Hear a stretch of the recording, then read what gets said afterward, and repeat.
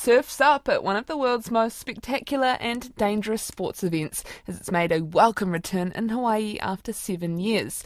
Fans gathered on the shores at Waimea Bay to watch the Eddie Aikau Big Wave International. Mindy Pennybacker, a surfing columnist, says it was worth the 7-year wait. Everyone I've talked to on the North Shore has said, and these are veterans, surfers, spectators, residents, they all say it was the best eddy they've ever seen in the last 20 years. Tell me about it. What was so amazing?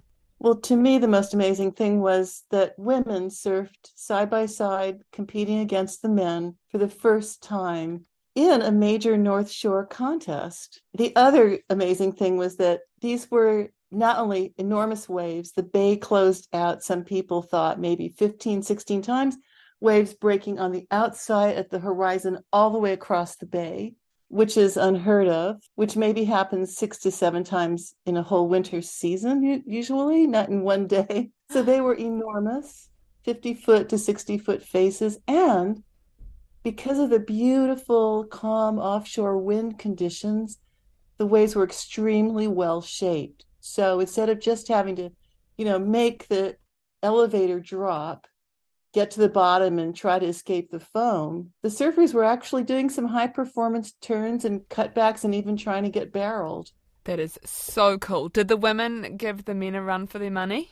They did. I mean, I think they were a little bit slow in the first round. I think it was just so new for them that they were kind of hesitant, except for the two Waimea veterans who were actually the two youngest surfers, Emily Erickson and Makani Adric. It's their home break. They live in the North Shore. They surf here all the time. Then in the second round, the women really caught up and just charged. They went for it. They still didn't make the top 8 award winners, but, in a field of 40, I think the women really acquitted themselves well, and look out for the next eddy. It sounds terrifying, if you ask me.